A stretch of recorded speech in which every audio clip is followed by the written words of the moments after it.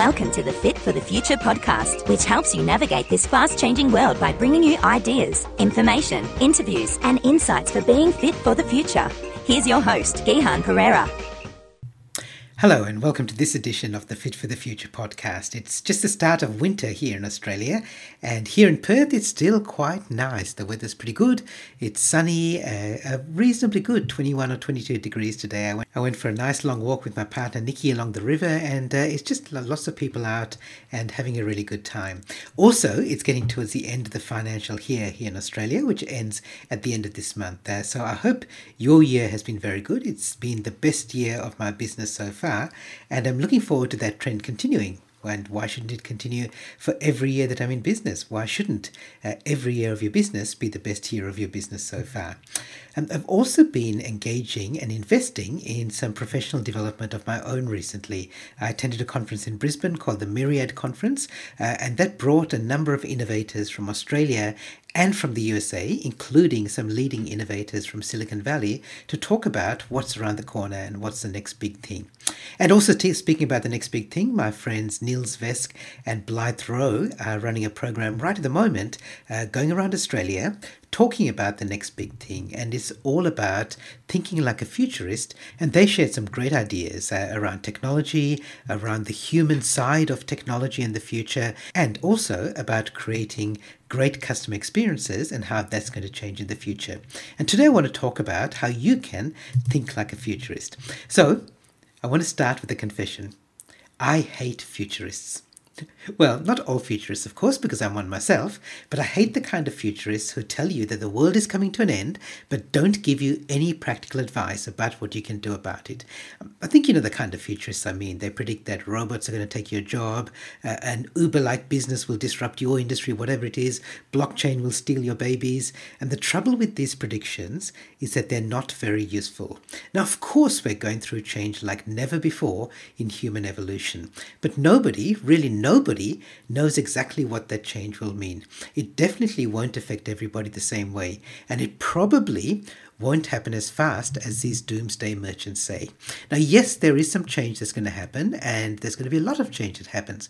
But in most industries and most businesses, you've got at least 3 to 5 years to make the change, and sometimes even longer. And despite what some of these futurists say, it's not inevitable that you'll lose your job. It's not inevitable that you'll lose your home or your standard of living or your privacy. Now, some people will lose out because they'll refuse to change or they'll be caught unawares, but that doesn't need to be you. Now, the bad news is that we don't have a crystal ball that tells you exactly what's coming up in the future. But the good news is that we do have signs and indications. And I want to share with you 9 skills for thinking like a futurist so you can make better decisions and faster about how to prepare for that future, even if you don't know what you're facing in that future. So let me give you a summary of the 9 skills first, and then we'll jump into them. So the first 3 skills are where we look at the outside world. Number 1, be a possibility thinker, then connect outside technology, and then ask experts outside your industry. Then we break it down and narrow the focus to your own customers and clients. So 4 is to know what problem you solve, and then map the future customer journey, and then ask your customers for help. And finally, we look at your own thinking and mindset. So number 7 is if it ain't broke, break it. And then find a reverse mentor. And finally, use a personal learning network. And for each of these 9 skills, I'm going to give you an exercise to help you practice the skill. Now, you can do this exercise for yourself, but it's much more powerful if you involve the rest of your team as well.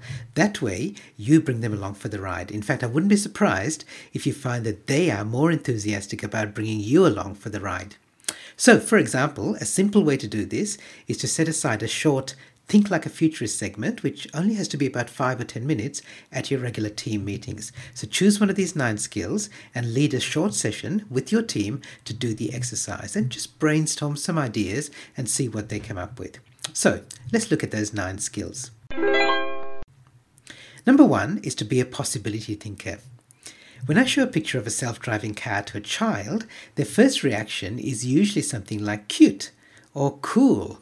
But when I show that same picture to adults in my conference presentations and I ask them for their reaction, it's usually something along the lines of, oh, that's a problem, or that's a bit scary.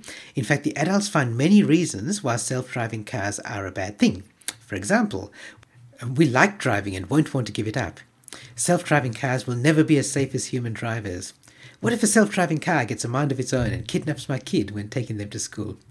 Now, of course, that's partly because we as adults anticipate some of the risks and dangers, and some of them are real, but it's also because children are often more open to possibilities than adults are. And if your initial reaction to something like self-driving cars is more at the scary end, in other words, you immediately think of problems and difficulties and challenges and risks or threats, then you'll struggle more when self-driving cars hit our roads. And even worse, you'll probably dismiss their potential and ignore the impact they will have on many parts of business and society, maybe even your business and definitely your life. Now, on the other hand, if you start by thinking cool, then you're a possibility thinker and you'll be better able to adapt and embrace and even lead these changes. Now, you may not be right at the cool end, but even if you go, that's interesting, tell me more, that's a pretty good start. Now, neither of those extremes, scary or cool, tells a full story. But practice thinking about what's possible rather than what could go wrong. And don't worry, there are plenty of people who can tell you why something won't work. But the people who will be most valuable in the future are the possibility thinkers.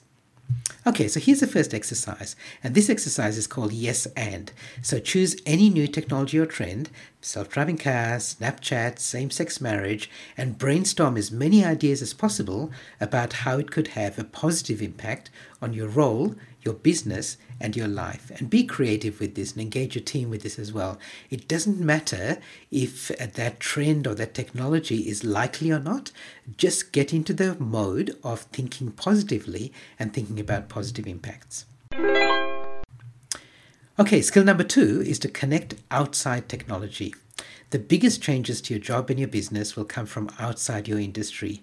Accenture, in their Technology Vision 2016 report, says that almost half of Australian executives expect the greatest risk of disruption from this kind of competition. In other words, from outside your industry.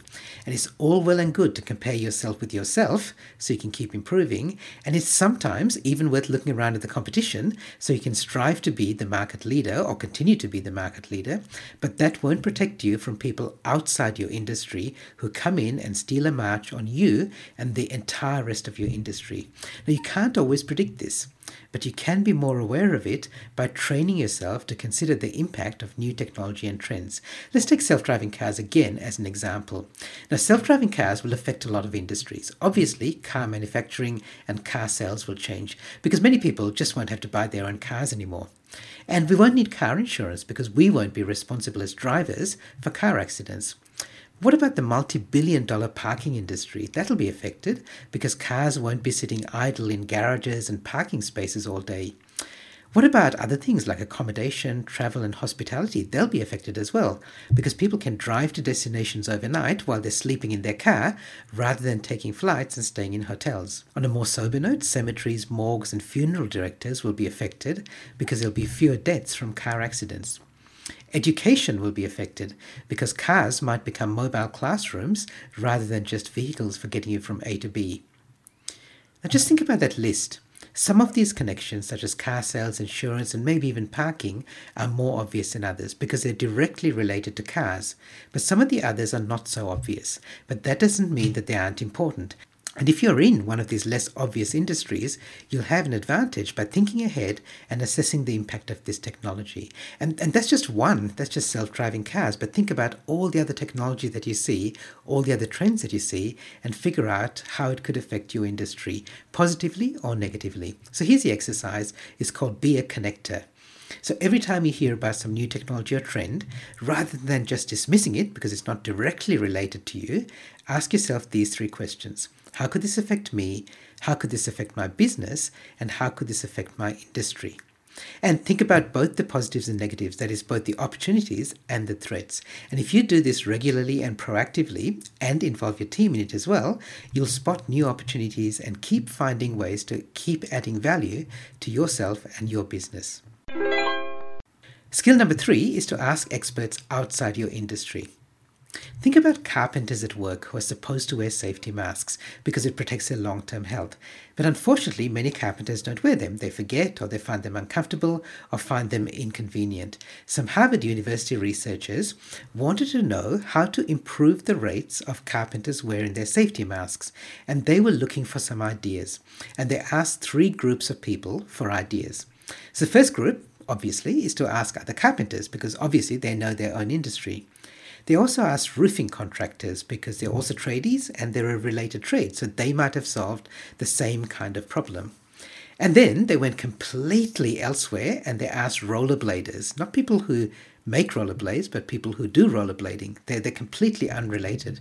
And what they discovered was that the best ideas didn't come from other carpenters, but they came from the rollerbladers who looked at the problem from a completely different perspective.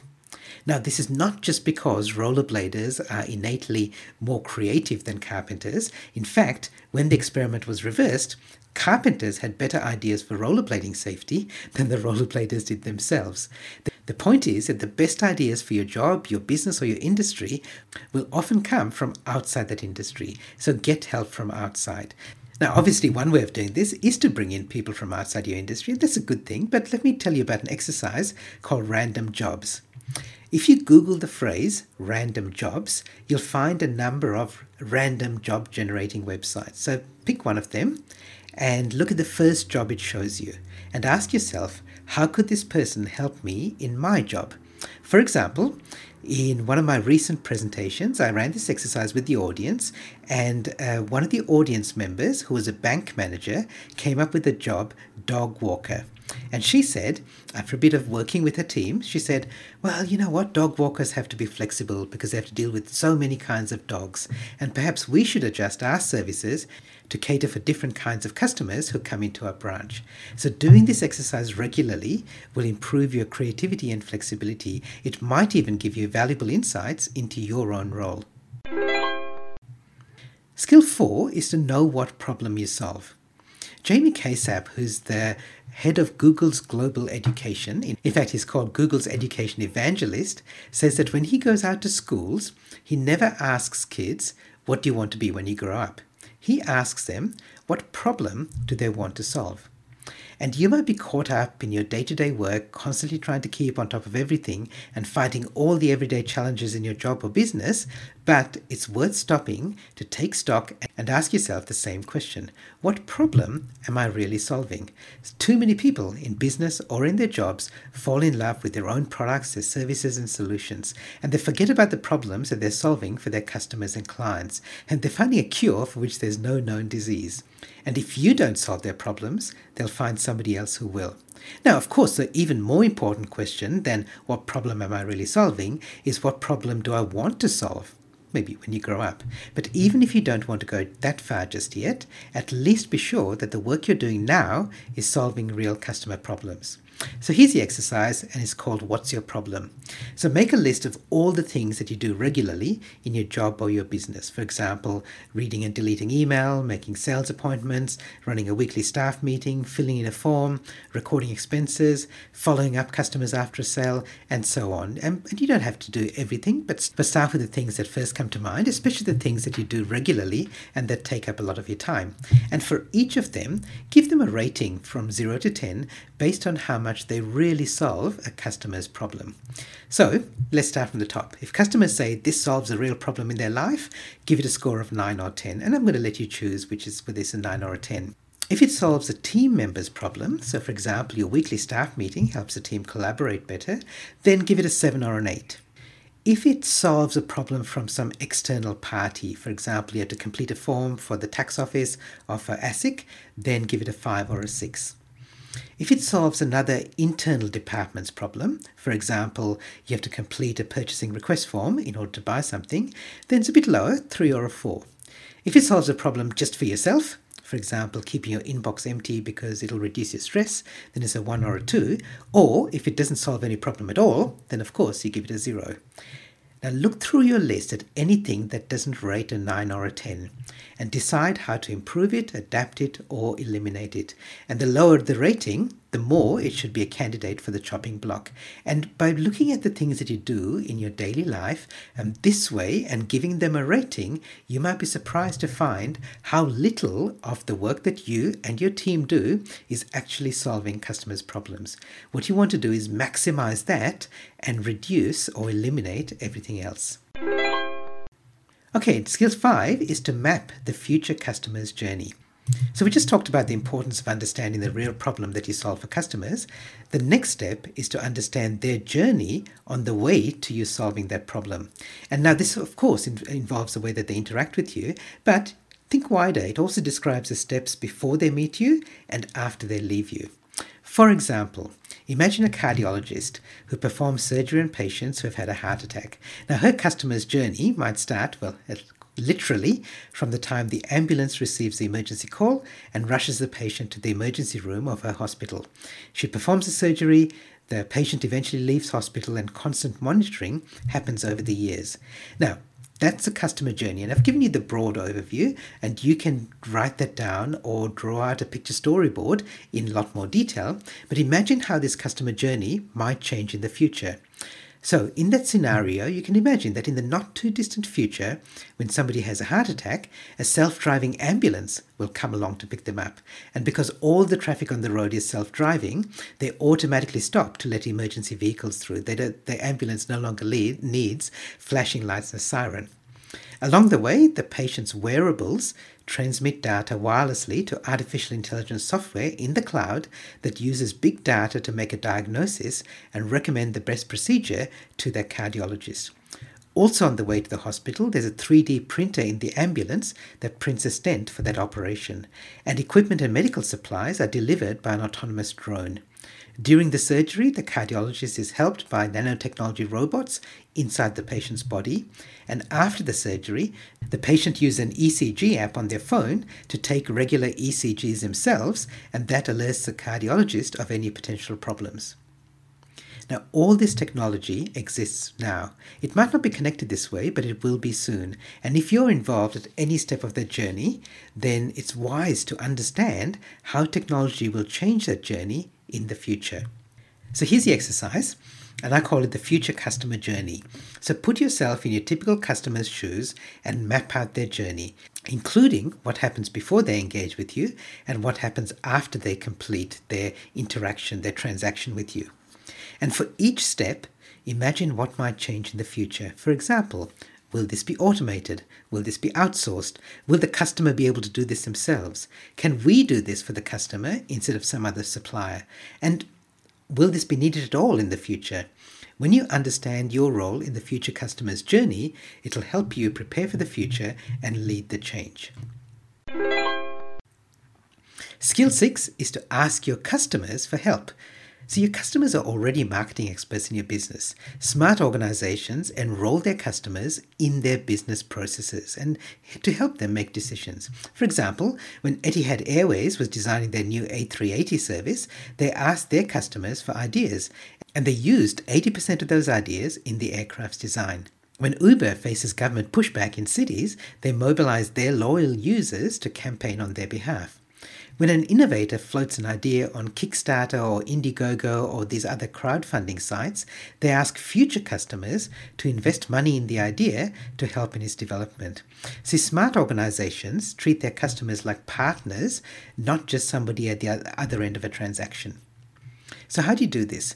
Well, look at a typical product or service development, and it goes through 6 phases: choose, design, promote, deliver, support, and feedback. Now, to involve your customers more, follow the rule that earlier trumps faster.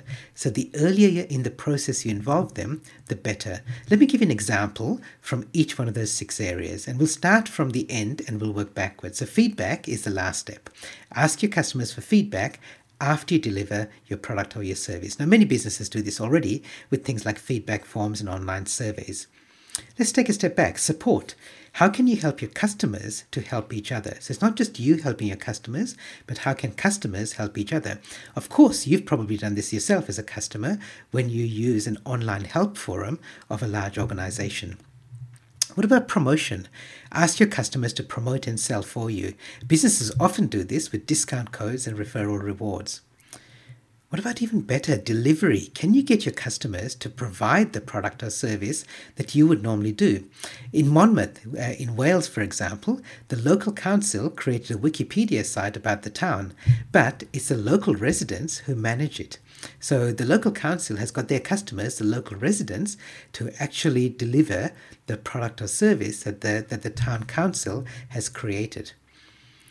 Let's come back to design. Can you involve your customers in product design? Auckland City Council uses a service called streetmix.net whenever they want to make a change to a road layout. They publish that online and their customers, their local residents, can go in there and adjust it and make suggestions. Can you do even better? Can you come back right to the point of choice where you ask your customers to choose the products that you're going to offer? And this is what happens on crowdfunding sites like Kickstarter and Indiegogo. So let's take this and let's do this with your team. The exercise is called Ask Your Customers. For each of these 6 areas, choose, design, promote, deliver, support, and feedback, consider how you can involve your customers more. Now, this may seem a little bit strange. If you've traditionally kept your customers at arm's length, it might seem odd to now try involving them as partners in your business. But go with it. Just be a bit creative with generating ideas with your team. Choose a few of them and then ask your best customers to take part in engaging. And you might be surprised at the results that you get.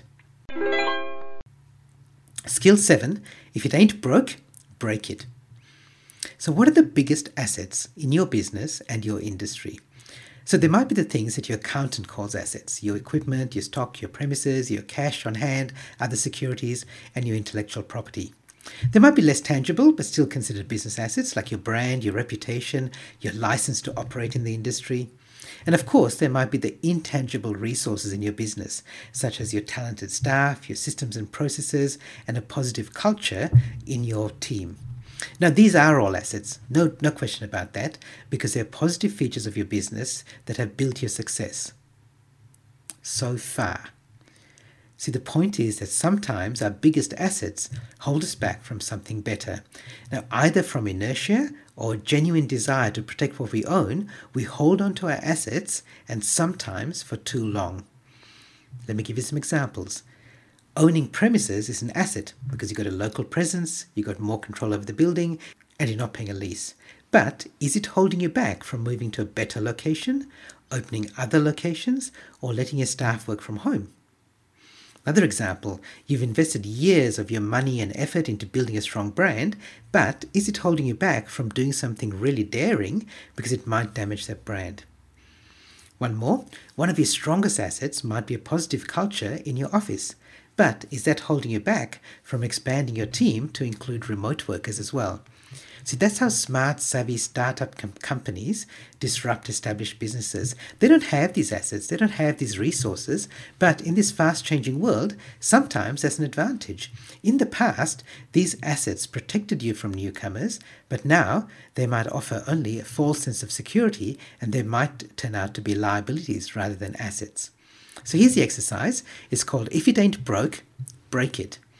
So think about all the assets, tangible and intangible, in your business, and for each of them, ask this question. If we didn't have this, what would we do differently? For example, if we didn't already have a website, what website would we build? Would we build the website that we've got now? If we didn't have these systems and processes for delivering this service, what service would we really offer? If we didn't have a database of loyal customers we might upset, what radical change could we make? If we didn't have established agreements with our suppliers, what agreements would we create now? Would we even choose those same suppliers, or would we choose other suppliers to meet what our business needs now? And of course, this is just a thought experiment. Sometimes, after going through the exercise, you'll decide not to give up the asset you've got because on balance, it actually is the best that you've got for your business at the moment. But at least you've thought about it and given yourself the chance to change. Skill 8 is to find a reverse mentor. Now, you know about mentoring, and perhaps you already do it in your business. Janet Wilson, who's the CEO of Brisbane law firm Cooper Grace Ward, also does mentoring, but she has an agreement with younger members of her firm to mentor her every month. This is reverse mentoring, and she says the conversations are inspirational, sometimes worrying, and always refreshing. I make them as casual and friendly as possible. We have fun and lots of laughs at each other's expense. So can you see the difference? What Janet's done is she's getting mentoring from the junior, younger members of her firm. And that's what reverse mentoring is. The younger, the more junior people in an organization provide the mentoring for the older, more senior staff. Another example is a firm called The Hartford, which is a financial services group in the USA, and they leveraged the power of reverse mentoring to reach their business goals, which included finding a new kind of customer, understanding the new workforce, and of course, improving their bottom line. And across the organization, 50 mentoring pairs were set up. So 100 people participated in the program, and they achieved outstanding results. So 97% of the mentees, the people being mentored, which if you remember, are the senior people, not the junior people, they rated it extremely effective for their own personal development. And just as importantly, 11 of the 12 mentors, who remember are the more junior people, in the project's first wave were promoted within a year. And they had bottom line results as well. The business implemented new business practices that saved time and money, they increased social media engagement, and they boosted the internal knowledge and engagement within their teams. So that's the value of reverse mentoring. And in some areas, it's easy to see how your junior people have more expertise than you do. For example, with things like social media, mobile apps, and technology, you might just think that in general, the younger, more junior staff have that expertise. So why not ask them for their help? Great, but don't stop at those obvious areas. Also think about how you can tap into their expertise in other areas as well. For example, consumer behavior. They know the way that people of their generation buy. Recruitment. You can find new staff through their networks. Talent management. They value different things from their workplace and they want different things from their employer. And money. They have different attitudes towards saving, wealth, and retirement. Reverse mentoring accelerates your learning curve. It gives employees new opportunities, it enhances morale, boosts productivity, and creates a closer team. So do it. So the exercise is an obvious one, reverse mentoring. Create more reverse mentoring opportunities in your business. So the first one is that if you're a leader, do what Janet Wilson did. Engage a smart, savvy, younger person to be your reverse mentor. It doesn't have to be for a long time. Start with 3 months. So listen to their insights, follow their advice, and resist the temptation to think that you're smarter just because you're older and more experienced. Then, when you've found how well that works and you've ironed out some of the wrinkles, extend the concept of reverse mentoring to other parts of your business and other leaders in your team, so everybody has the opportunity to be involved in it. And if you don't have a formal leadership role, consider whether you can offer reverse mentoring to somebody else. And you don't have to start by approaching a senior leader. Even if you're not confident about doing that, start small. Just suggest a coffee catch-up with a colleague or somebody in another area of the business. Skill 9, the last one, is to use a personal learning network. As you can tell, a recurring theme so far has been learning, from following new technology and trends from outside your industry, from involving your customers and clients, and learning from your own staff and team members.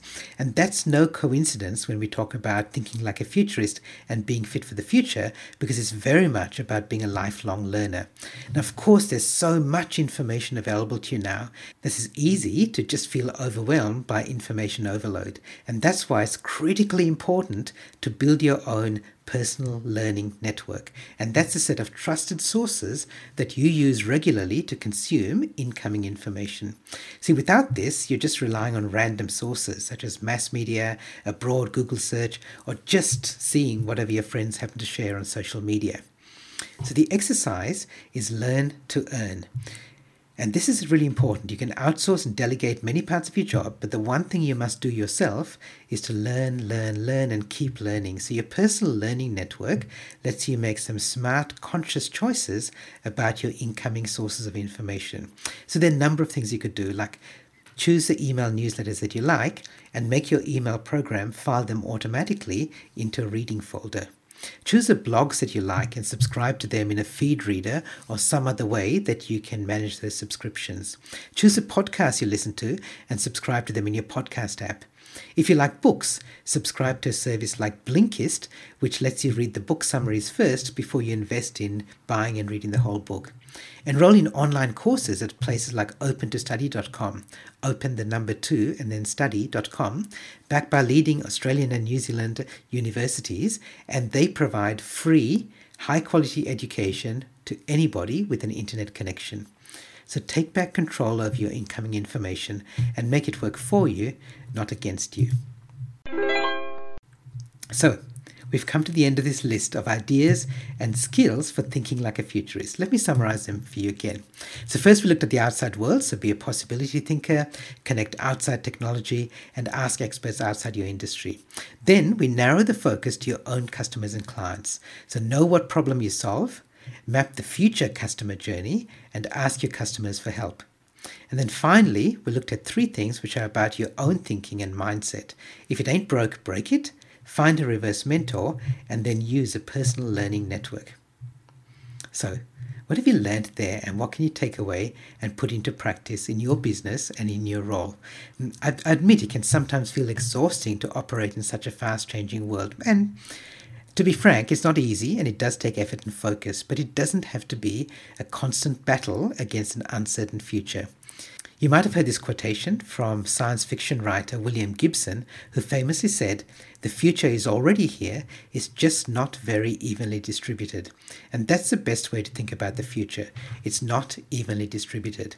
In other words, there are plenty of clues to our future by exploring what else is already out there, and we just need the habits to keep scanning wide to find those clues. I wish you all the best in thinking like a futurist.